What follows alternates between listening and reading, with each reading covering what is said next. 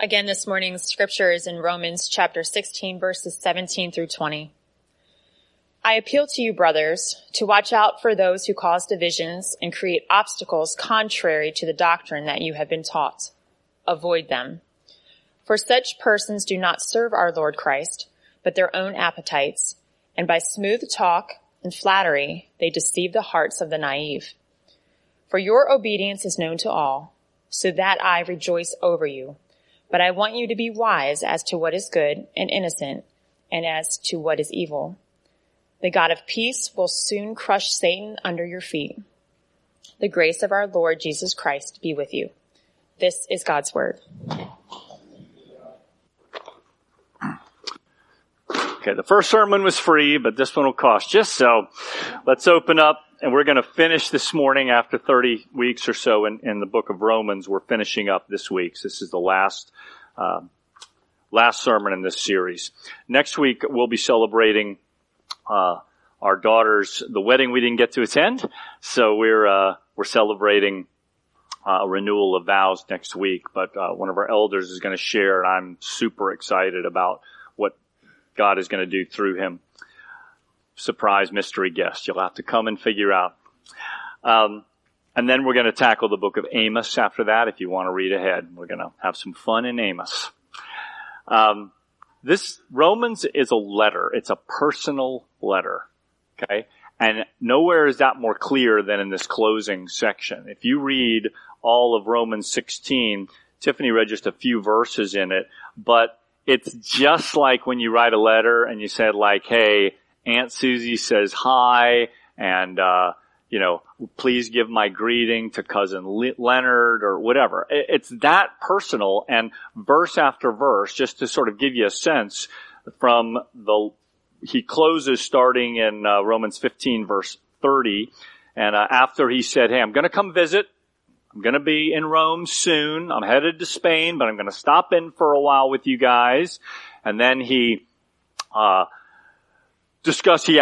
please pray for me, pray for my safe travels. Again, it's a very personal thing. Then he commends Phoebe, one individual woman who is called a deaconess, which is given people fits for the years as to was this person just a servant or had a role of leadership in the church. Then he lists a lot of people that he's wanting to greet, that he knows in the church. And it just says this is Paul knew and had a relationship with people at that church in Rome. And then what Tiffany read, he talks about he's giving a final sort of appeal and exhortation for that about people who cause divisions, and then a few more greetings, and then he closes with this grand doxology. So trying to apply personal letter to your life can be a little challenging, but I think there are couple of things that we can glean from this that are actually really good. So first, my takeaways from this. There's a grand diversity in this church in Rome. There's a great diversity. In a time when women were not valued, 9 of the greetings of these were to women.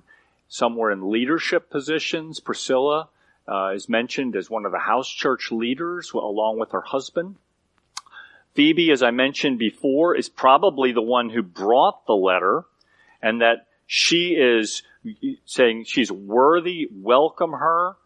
So men and women both. It's written to Jew and Gentile. It's hard for us to remember the divide that was, but this church contained both. It contained people who were well-to-do, people, it says, who are heads of estates, heads of households, maybe your word reads, but it's people who were well-off and people who weren't. That the church should reflect the diversity of the community as it did in Rome. One of the things we should keep asking ourselves is, does our church reflect the community, diversity of our community? In some ways, yes, and in some ways, no. One of my prayers is that the church would reflect our community. And it's complicated, but that is something that we should be striving for. Second thing, verse 16, look at Romans chapter 16, verse 17. what Tiffany read. I appeal to you, watch out for those who cause divisions and create obstacles contrary to the doctrine that you've been taught. Avoid them. We'll go back to the previous section. Something I forgot that I did want to say, because this comes later in it, but it's part of this whole greetings thing. These are real people. It's hard for us to remember because many of the names of these are lost. They're mentioned maybe once in all of Scripture. But I do want to, it was interesting to me as I was researching for this message, is that in verse 23, it says, Erastus, the city treasurer, this was written from Corinth. Paul was in Corinth when he wrote the letter. Erastus, the city treasurer, greets you. Small thing, right? Just a personal letter thing. In Corinth, they found a stone written, and my ancient Greek's not so good, but if you can bring up the picture of this stone, as they were excavating, and basically what this says it says Erastus, the city treasurer, paid for these streets, the way the public works would have run. And people think he mentions the same word that is used, Erastus was here. Anyway, I thought it was just really interesting that as they excavated this, they found the name of this person who said, I was the bursar, I was a city treasurer in here, I paid for this road, and Paul says this guy greets you. Anyway, I just thought it was interesting. All right. Watch out for those who cause divisions, back to verse 17, and create obstacles contrary. Such people don't serve the Lord Jesus Christ, but their own appetites, and by smooth talk and flattery, they deceive the hearts of the naive.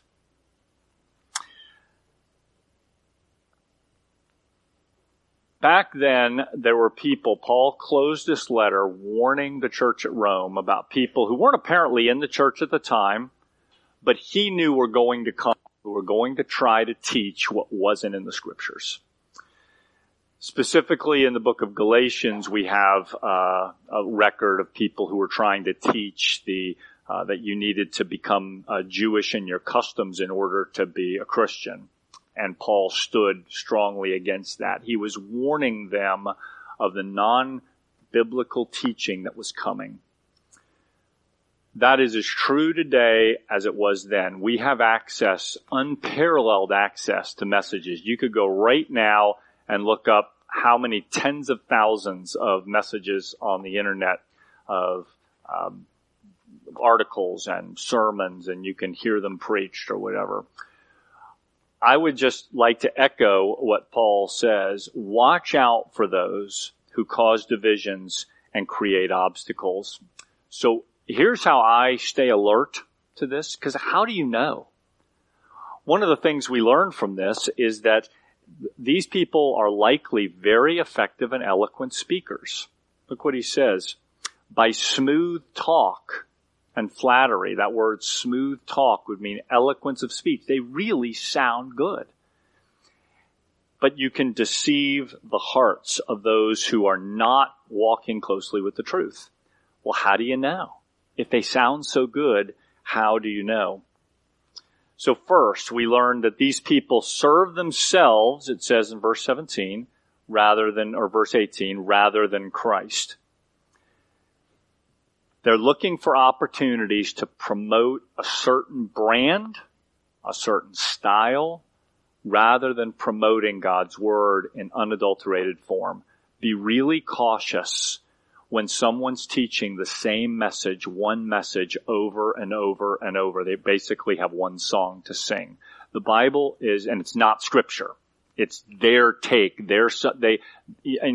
I trust you all know what I'm talking about, is that people who simply have they always find in any Scripture their take, their perspective on it, and it's just the same thing over and over and over. Be cautious. I'm not saying necessarily what they're saying is wrong, but I would take caution with that.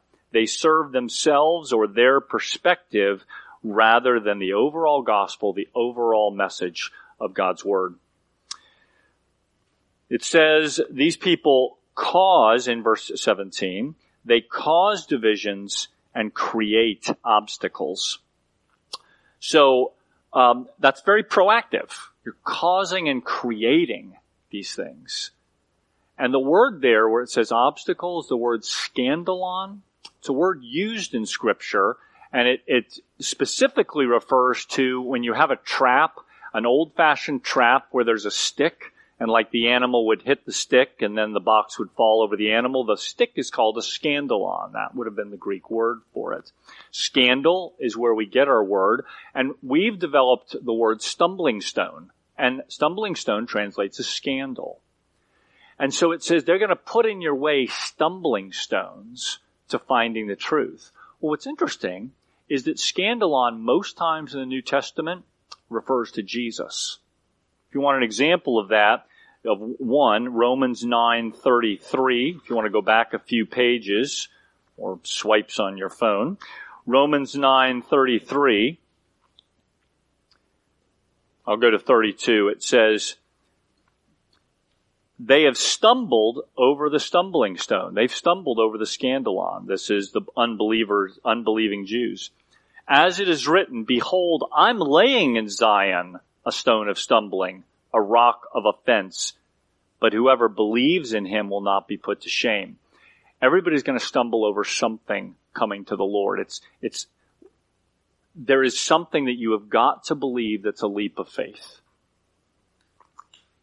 Question is, are we going to present Jesus, or are we going to present something else that's going to be a stumbling stone that will lead them away from the Lord?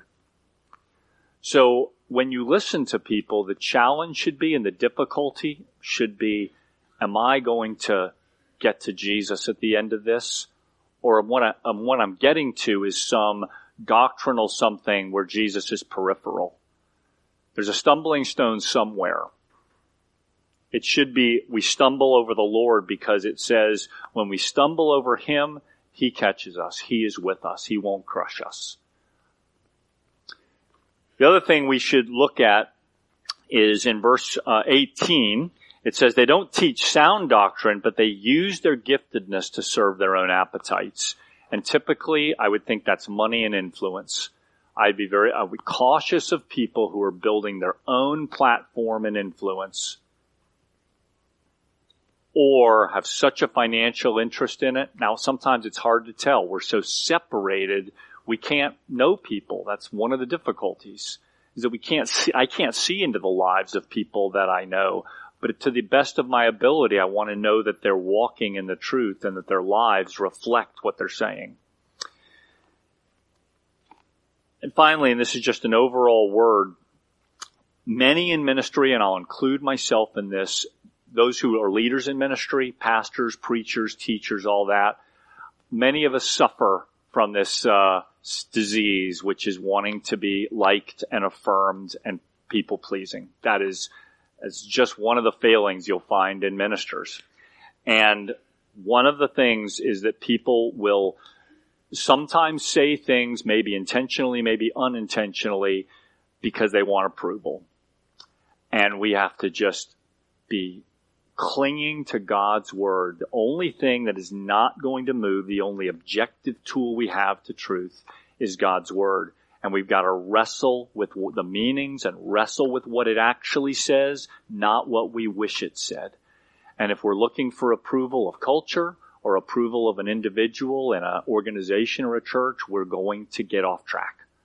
And so when we're listening to people, we just want to make sure that as plausible and as right as it sounds, they can make heresy sound. Are we clinging to the truth of what God said, the simplicity of the gospel? So that was Paul's, and interestingly enough, he doesn't really talk about this throughout Romans, but he wanted to warn them prior to his coming, be aware, this will pop up, this will be there. Then he says, in answer, this is a tag on, how do you stop this? How do you prevent this? In verse 19, it says, I know your obedience is known to all, so I rejoice over you, but I want you to be wise to what is good and innocent as to what is evil.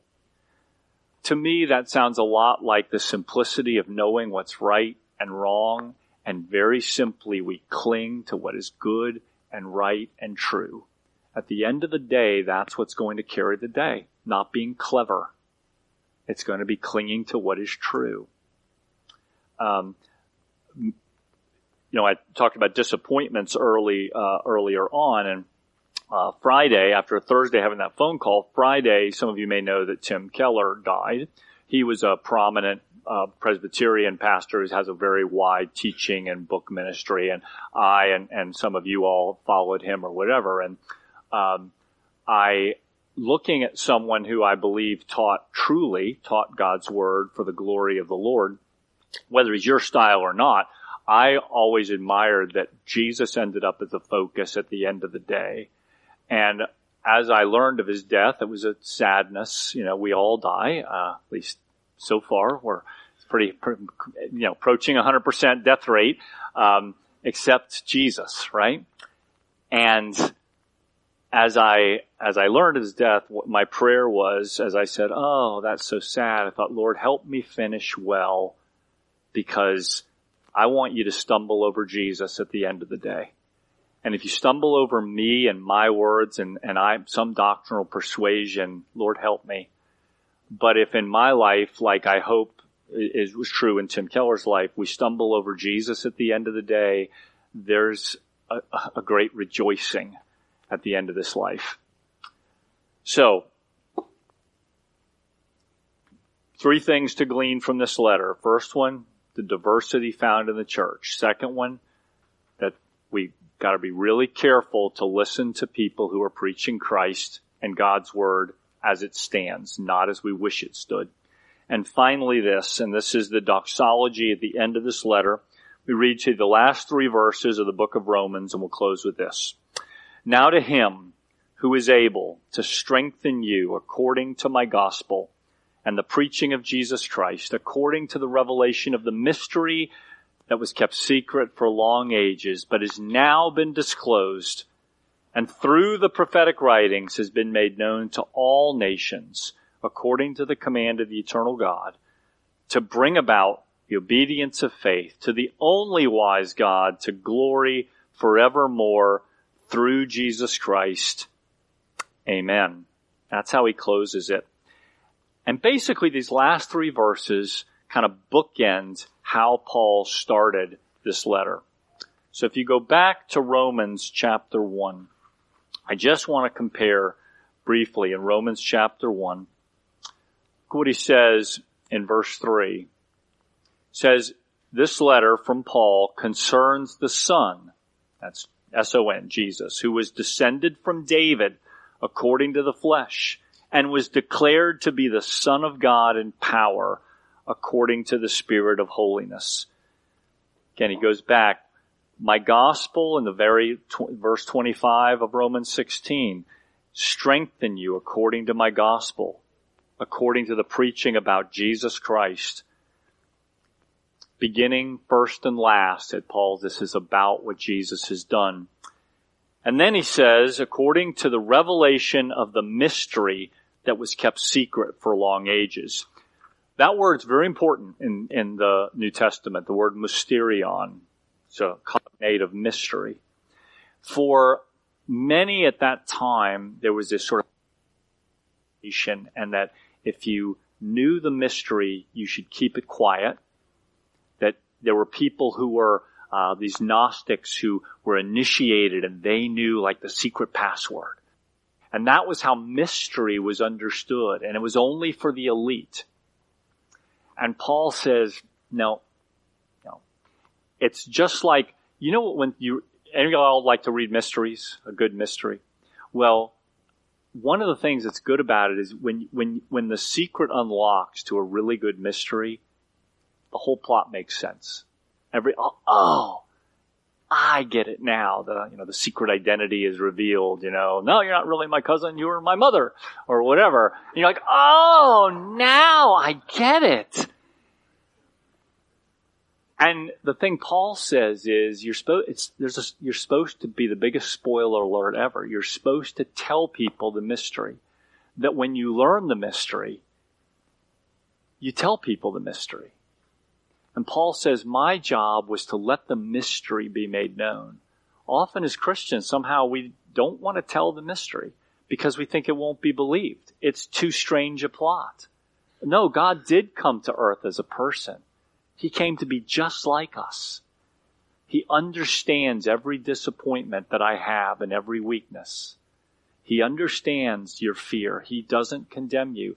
This is the mystery that Jesus Christ is real, is who he said he is, died as a person, risen again, as God in human form forever, able to save, able to redeem, able to turn disappointments into good. The mystery has been revealed. It's known.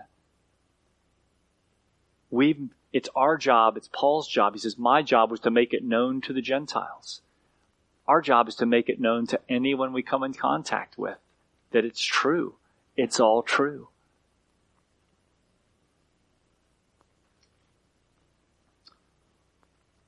In Romans 1, we'll close with this thought. Romans 1, verse 18, note 17. I'll start with 16. I'm not ashamed by the gospel. It's the power of God for salvation to everyone who believes, to the Jew first and also to the Greek. It is the righteousness of God. It's revealed from faith to faith, as it is written, the righteous shall live by faith. Salvation is God's power to give you a firm foundation. And then at the very end of the book, verse 25, now to him who is able to strengthen you. That word strengthen is the word dynamo. He's able, gives you dynamic power. He's able to strengthen you.